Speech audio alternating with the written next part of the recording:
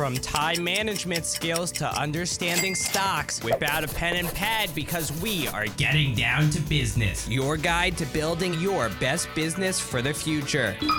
Welcome, everyone, to Getting Down to Business. I'm your host, Stephen Bassin, with your latest report for Getting Down to Business. Apple is reportedly scrapping plans to build an electric car after working on the initiative called Project Train for over the last decade. Apple's decision comes on the heels of disappointing sales of electric cars that have forced car makers to slash prices on electric cars and pull back on investments in the product. Instead, it is reported that Apple will be shifting most of its focus to AI to compete against rival companies like Microsoft and Google. Apple was first known to have dipped its toes into the electric driving scene back in 2014. It acquired a permit from the California Department of Vehicles in 2017 to test self-driving vehicles and acquired the self-driving car startup Drive AI in 2019. It has also got several car-related patents over the years. Over to the world of Disney. The mass media and entertainment conglomerate is joining forces with India billionaire Mukesh Ambani to create a new media giant in India. Ambani's Reliance Industries and Disney will combine their streaming properties and 100 television channels across India that they predict will reach more than 750 million people, the two parties said in a statement on Wednesday. The joint venture is worth about $8.5 billion.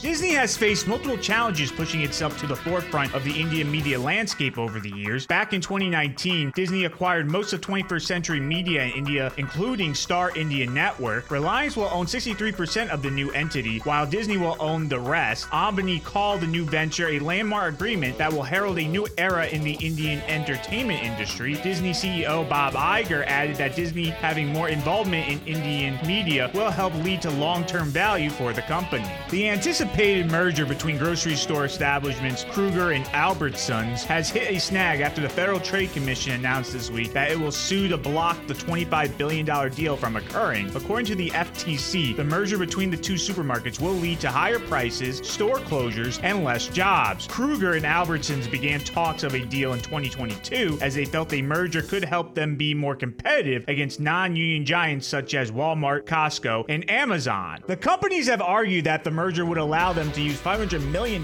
in cost savings to reduce prices for customers and tailor promotions for saving purposes. The FTC said in its suit that it doesn't believe that will be the case, as FTC Director of Bureau and Competition Henry Liu believes a mega supermarket will lead to grocery price hike for everyday goods. Kroger and Albertsons have both criticized the FTC's decision, and Kroger said it will appeal the suit. This has been Stephen Bassin with your latest edition of Getting Down to Business. For the latest business news, tune into 1077 The Bronx Retro. And to check out our previous episodes, make sure you check us out on our website, 1077thebronx.com/getting down to business.